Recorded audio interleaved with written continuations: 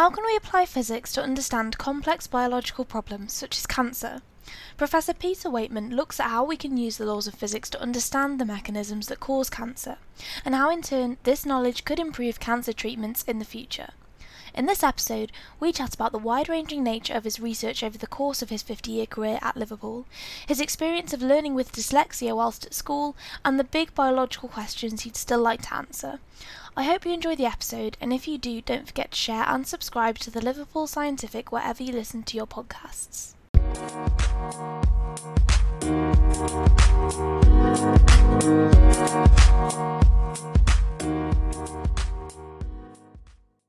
Hi everyone, and welcome to another episode of the Liverpool Scientific. Today I'm joined by Peter Weightman, Professor of Physics here at the University of Liverpool. Peter, it's great to have you on the show today. Well, it's very nice to be invited. Thank you very much. Since you've been at Liverpool, a lot of your research has been focused on condensed matter physics, in particular looking at understanding the physics controlling the behaviour of metals, alloys and semiconductors and their surfaces and interfaces. So can you tell us a bit more about this work and why it's important? Well, my career has changed direction many times because I find things interesting. And the wonderful thing about science is that provided you are securely employed, you are allowed to follow what you're interested in. So my field of research has changed dramatically over the years. As you started by introducing me, I started working on alloys and metals, and I was interested in how the electronic structure of atoms influenced the behavior of metals. And there were some sort of strange things to explain. So, for example, if you made an alloy of two elements, at one composition it could be very strong, at another composition it could break up very easily. And nobody really understood this. We made quite a bit of progress in that field, but then I got bored, and about 20 years ago, it became clear that the biologists had made an enormous amount of progress in their subject. And for the first time, they were beginning to understand biological systems from the bottom up in a mathematical way. And along with several other people, I became convinced that we could apply physical techniques to biological systems in new ways. And so I switched to doing that. And that has been very interesting. And my current field of research is actually cancer. I'm trying to develop a fundamental physics approach to cancer. And this is proving very interesting and may actually be useful eventually. Definitely, and it must be absolutely fascinating because I think a lot of people don't really link physics and biology together, but there's actually a great deal of physics that underpins how biology works. Like you said, the biologists just started to discover this, and this is why you've moved into this area. And for example, here at Liverpool, you teach the very popular fourth year module, the physics of life. And so here you're really looking at this interface between how we can use the physical principles that we know and we understand to look at how biological systems use these to work. So could you tell us a bit more about the work that you're doing on cancer and how you're using physics to understand this in greater detail? Yes, the interesting question is, there are some very big questions in this area, such as what is life and what is the nature of disease? And from a physics perspective, you have to think of things in terms of thermodynamics and also in terms of information. So a biological system depends on transmitting information between generations. And of course, it does this by physical changes in molecules. And when a disease happens, clearly the information flow has gone wrong. And I'm curious about the relationship between the thermodynamics of this. What is the relationship of the energy flow to the informational flow? And what are its consequences for the organism? And how can one intervene? How can one get fundamental information about these processes which might be useful? And of course, as a physicist, you always think, how can you do experiments? But I think just as important as developing new experimental tools is trying to apply fundamental physical principles to what is happening. And this is proving very interesting. The subject has terrifically expanded. Something like, let me think, 10, maybe 15 years ago, the American Congress said to the American Institute of Health, President Nixon declared war on cancer 40 years ago. You're not winning, do something different. And so the Institute of Health said, where can we find a group of people who are very intelligent, totally ignorant of cancer, but are sufficiently arrogant that they might feel they can understand the subject? What about the physicists? So they set up a lot of physics groups to work on cancer. And this led to a number of things, in particular to a completely new theory of what cancer is by the cosmologist Paul Davies, who suggested that cancer wasn't a disease at all. It was just a consequence of multicellular animals. And I find this an interesting idea that I'm hoping to put some flesh onto experimentally. Yeah, I mean, that's absolutely amazing. And I think it's fair to say that physicists do approach things probably in a very different manner to biologists. And I guess, like you said, because we're so ignorant of the actual mechanisms behind cancer, because we don't know about the biology, we can approach it using our physics skill set of, problem solving, logical thinking. So how is your research then at the moment looking at understanding the thermodynamics of how the diseases affect the body and specifically cancer? How will that help cancer treatment in the future? Well, we're working at the moment on a program funded by Cancer Research UK to develop a new way of diagnosing oral cancer. This is a very specific problem which we think we can make a contribution to. We have developed a way of analyzing cancer in terms of its infrared spectral profiles. And we've developed, or my colleagues have developed, a machine learning algorithm to interpret experimental results and simplify the character of the disease. And using this, we think we can develop a probe that can first be used in pathology and possibly in surgery to decide which lesions in the mouth will progress to cancer and will not. And the great benefit of this, we think we can do this with 90% accuracy, whereas currently the surgeon is restricted to something like 70% accuracy and has to significantly overtreat the patient, possibly by taking out a lot more tissue that is unnecessary. If we can do this, it will have a big effect on patients, of course, but also on the health service, because patients will not have to keep coming back to be monitored. So that's a very specific example, but I actually believe that this approach will be applicable to all cancers, and that cancers will have a unifying element which we can determine, and so that we can make a fundamental understanding of these genetic characteristics of cancer that we can interrogate using infrared. This is a very pie in the sky idea, and of course, to clinicians who are terribly understand their disease in enormous detail, this looks like the flippant remarks of a physicist who doesn't understand the detail. and that may well be true, but it's worth pursuing. Definitely. I think all the best ideas start as something that sounds a bit crazy to everyone else. And it's only when people start to do work on it and take it seriously that something, really amazing can happen. So let's take a look back now over your career. So growing up and at school, were you always interested in biology or physics? I had a very strange school experience because I'm dyslexic. So in primary school, I couldn't take any interest whatsoever in all this reading that everyone was doing. And at that time, nobody knew about dyslexia, so I was just considered rather stupid and backward. And I was more interested in playing with the bricks than all these letters and things. And it was only when I went to a hospital when I was 9 and they gave me a book, Treasure Island. And the first book I read was Treasure Island. And I now know some detail of my particular kind of dyslexia. And I think in a sense, it's been an advantage because I couldn't start in a traditional way.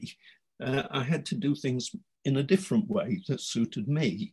And that sort of approach to life has been the way that my career has developed, often with unfortunate consequences, I might say, because if you don't follow the standard route, you do stick out a little bit. But at school, once I did learn to read, of course, I failed the 11 plus exam that we had at that time. So I couldn't go to grammar school, which was, in retrospect, a relief. And I went to what was called a secondary modern school. And we had a very forward-thinking headmaster called Mr. Dawes, who didn't believe in that you could assess children at 11. And he appointed one teacher to teach physics. And we had a number of teachers trying to teach mathematics. And we were learning mathematics along with them. And he had a sixth form, and 4 of us went into the sixth form, and the only subject you could do was physics, but we enjoyed it. And we all got PhDs. So this made the national press, 11 plus failures go to university and things. And I wasn't at all sure that I could go to university because I was a working class lad and I didn't think children from my background, my father was a miner, I didn't think we went to university, but the headmaster persuaded us that we could do this, and we did. When I went to Kiel, I wanted to go to Kiel because it was unconventional. It had a 4-year course where you studied every subject. And that was what attracted me to learn about all the subjects. I remember we did 400 years of Russian history in half an hour. Wow. Pretty impressive by the lecturer. So that gave me an interest in pretty well everything. So from then on, I've read history books, and I'm pretty well interested in almost everything. So I've never really been able to focus very strongly.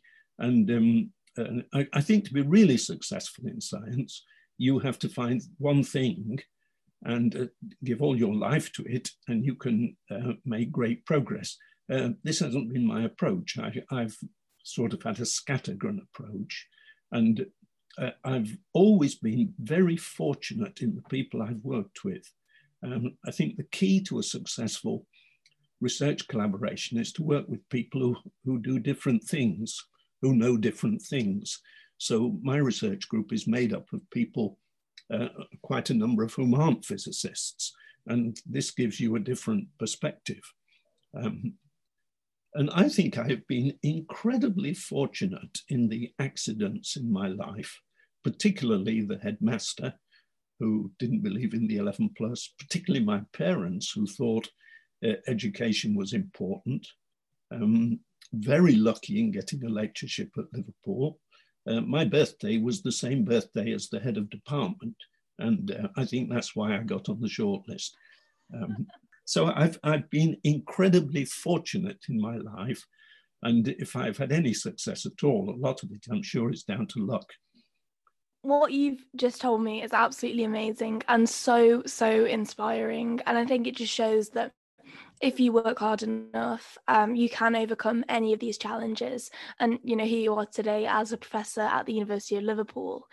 So I think if we talk a bit more now about your experience at Kiel, were there any modules? You said you studied a wide range of modules, and personally, I think that would be a much more beneficial university experience, like the US module where you get to study and major in something, but you have these minor modules as well where you can kind of follow what you enjoy and what you're interested in. Were there any particular modules that really influenced your career direction? I think they did. They gave me interest. So, for example, I did 2 history courses, a geography course, an economics course, as well as maths and physics. At Kiel, you choose 2 subjects. And I was going to choose physics and history.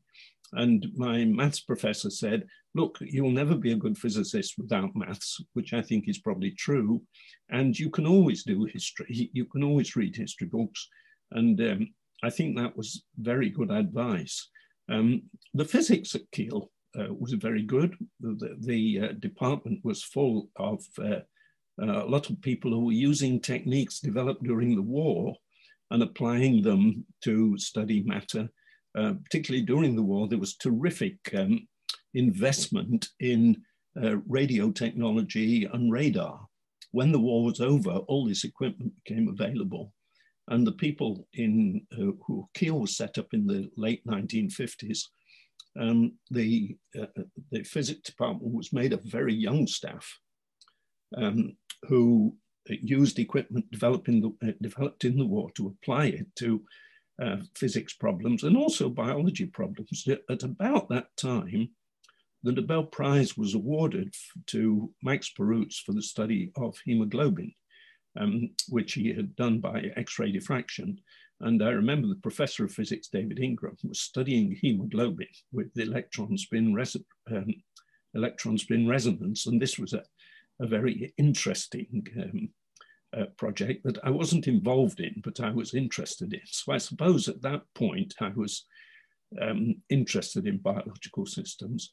Biological systems are so much more interesting than straightforward physical ones. So I suppose in a sense, I got an impression of that. I shall always remember my PhD had been going along for about 2.5 years, and I was making no progress at all. And I was doing an experiment to try and find a symmetry axis in a crystal of barium oxide. And the barium oxide was gradually disappearing because it interacted with water vapor in the air. And so I only had time for a small number of experiments. None of them had been successful. And I put it in my spectrometer and I decided to orientate it in a different way. And I moved the axis of the magnet, and all of a sudden I saw I'd found the symmetry direction.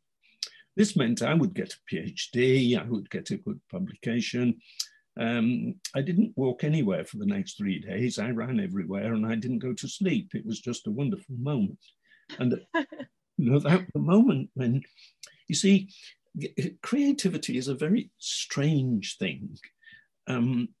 When you do understand something for the first time, it is a fantastic revelation and really very exciting. And that feeling is one that you want to have again. And it only comes about as a result of an enormous amount of work and a little bit of luck. And I think it's happened to me 2 or 3 times in my life, but it's an addiction. There's nothing quite like understanding something for the first time, especially when you've been trying to do it for a long time. My hypothesis about creativity is that you have to work very, very hard so that you know all the results in your head and you don't have to look them up. But then, since you cannot remember everything, and some of the results are irrelevant, creativity happens when you accidentally forget the things that don't matter. And I think that's when you understand something. So you have to work very hard, but you have to be lucky. And it becomes an addiction. And so after your PhD, you then embarked on a 9-month postdoc in Essex. So what was your work focused on during your time here?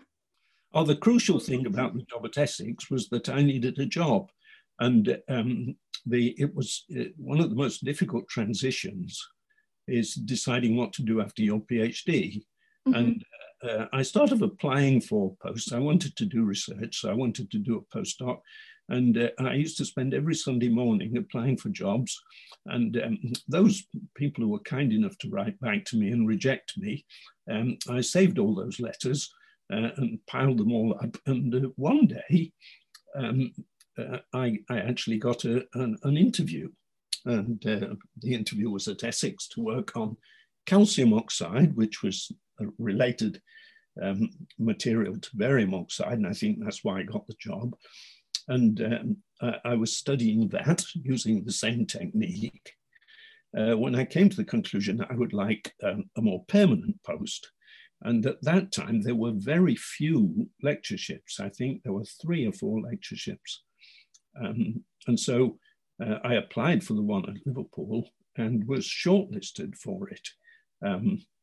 And so I never really got very far at Essex. We got 1 publication out of it, which was very nice.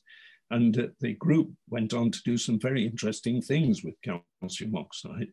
But at that point, I came to the conclusion, whatever I wanted to do for my research, it wasn't what I'd been doing before. And I decided that electron spin resonance had come to the end. It was a development from the war that had now run its course, and I wanted to do something totally different, but I had no idea what it was. And talking to my head of group, Charles Johnson, who was a very far-sighted scientist, persuaded us that we could use some equipment funding. He just set up a group in the department to develop a technique called X-ray photoelectron spectroscopy. And we had an instrument to do that. And so for 20 or 30 years, this was a completely new field, which led to a Nobel Prize for a guy called Kai Siegborn, who'd invented it. This was completely new. No one really understood the spectra that we were getting. And so that was just ideal for about 10 or 15 years, because whatever you did was new. Of course, you couldn't understand it, but that was the great thing about the job. But eventually I became convinced that that subject had come to, or would not come to an end, but I'd lost interest, and I wanted to do something else. So I've never really focused very long on anything, sort of, well, I suppose 20 years, it's quite a long time. But after that, I want to do something else. Yes, and I think this is the point where we should say that next year you will have been at Liverpool for 50 years, a half century at Liverpool, which is just absolutely amazing. And I think it's really interesting that you've worked on so many different, or in so many different areas, because although you said at the start, you know, to be a successful scientist and to make big contributions, I guess Nobel Prize worthy, I guess you do have to be very, very focused. But surely it's far more interesting to work on lots of different areas and to just get a greater understanding of the world and still make fantastic contributions like you have. Like especially the work on that you've done on cancer is absolutely incredible. So I guess now if we could just go over a brief overview almost of where your research has kind of gone since you joined Liverpool, because I imagine it was quite a big turning point in your career. Yes, I think it's been a sequence of hobbies, really.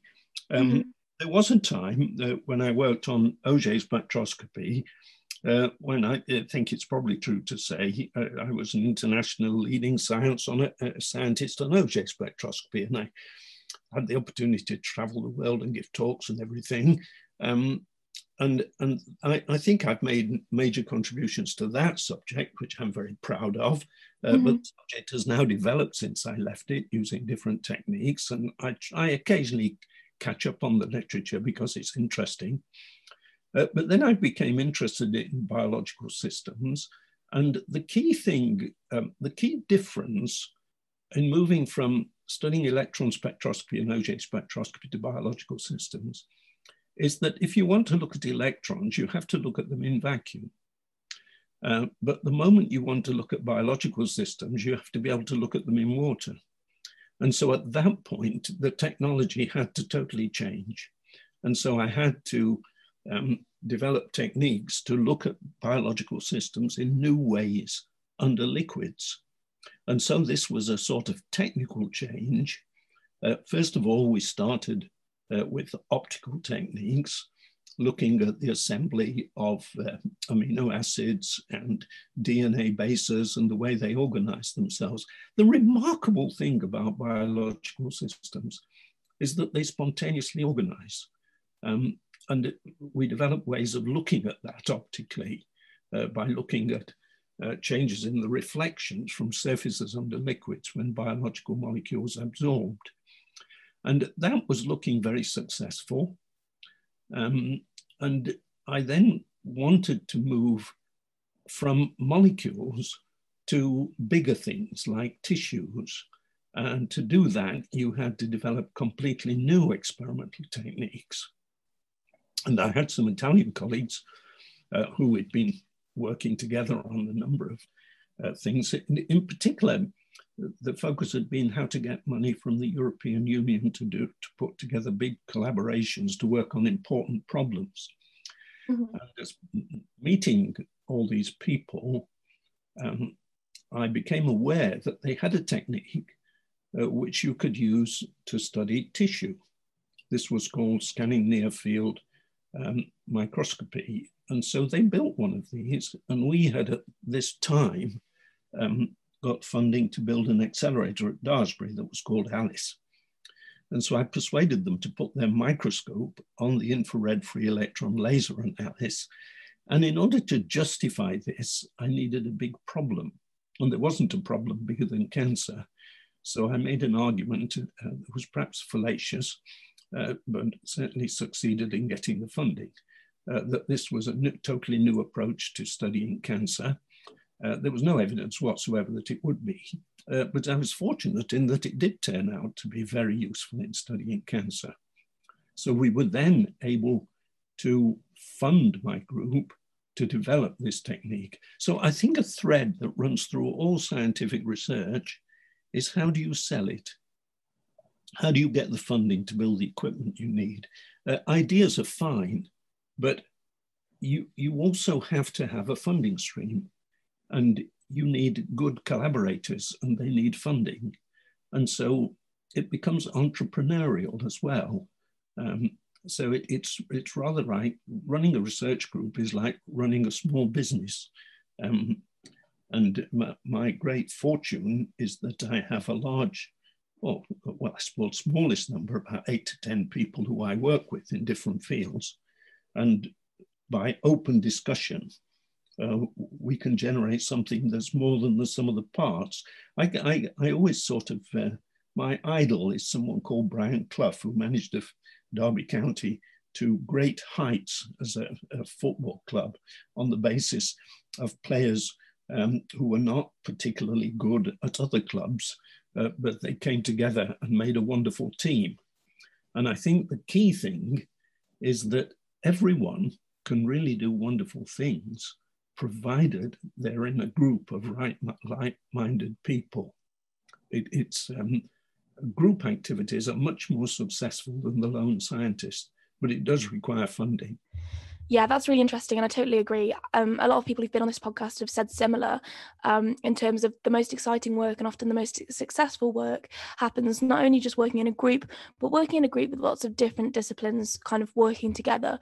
So a biologist and a chemist and a physicist and all those different skill sets that people have developed from doing those different disciplines, when they all come together and approach a problem collaboratively, they can use these different perspectives to really come up with innovative and quite groundbreaking solutions.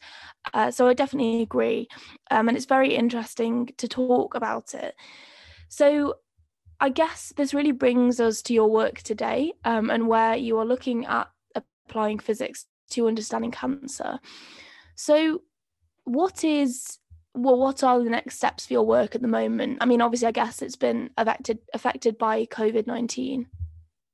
That hasn't affected us too much, because several of my research students had got a lot of data prior to the lockdown, and we were able to analyze that.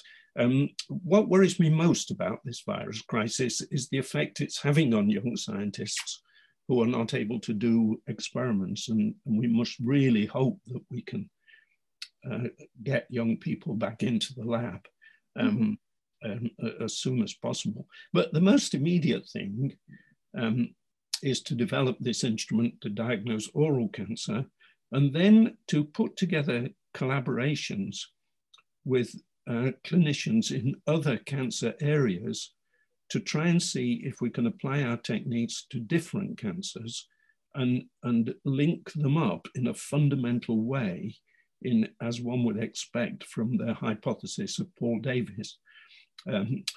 Paul's hypothesis is very controversial and has led to a lot of criticism. But I'm hoping that we will be able to link these cancers together in that way. Yes, and it's such important work that you're doing, and I'm incredibly excited to see the developments that your group makes.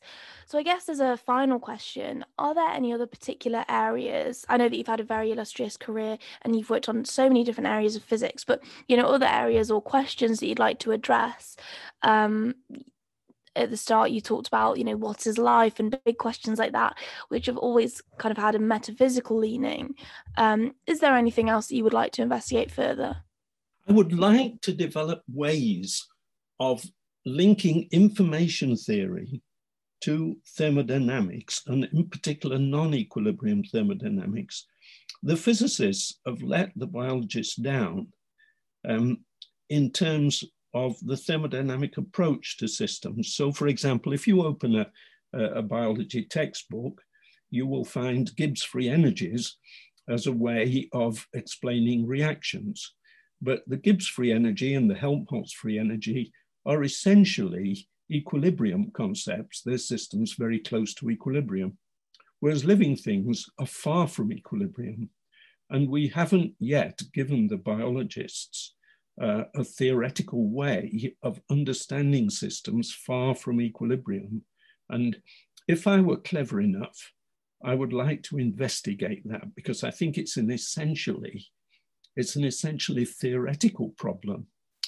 But I think you could devise a way, if you had a funding of the order of the Moonshot project, I think you could devise a way to study non-equilibrium systems by growing cells, stopping them at various times, and looking at their metabolic state as a function of time, and trying to deduce from that a relationship between how the information flows through the DNA and protein generation of the system with the energy supply, and to try and link these things together and give the biologists a proper theory of non-equilibrium thermodynamics. But this is science fiction. It would make a good science fiction novel, I think. Well, it already sounds like you've got a good start on how to potentially investigate this. So I'm incredibly excited to see, where this research goes in the future. And I think to finish off, I've got to say, as a physicist, it's very admirable of you to look at biological systems because they are so complicated. They make the rest of physics look simple, to be honest. So well done for dedicating a lot of your career to looking at these systems. And so, Peter Weightman, thank you so much for this amazing chat today. Honestly, it's been so interesting to hear all about your career. It's been fascinating. So thank you so much for joining me and for sharing your Liverpool scientific. Well, thank you very much. I really enjoyed it.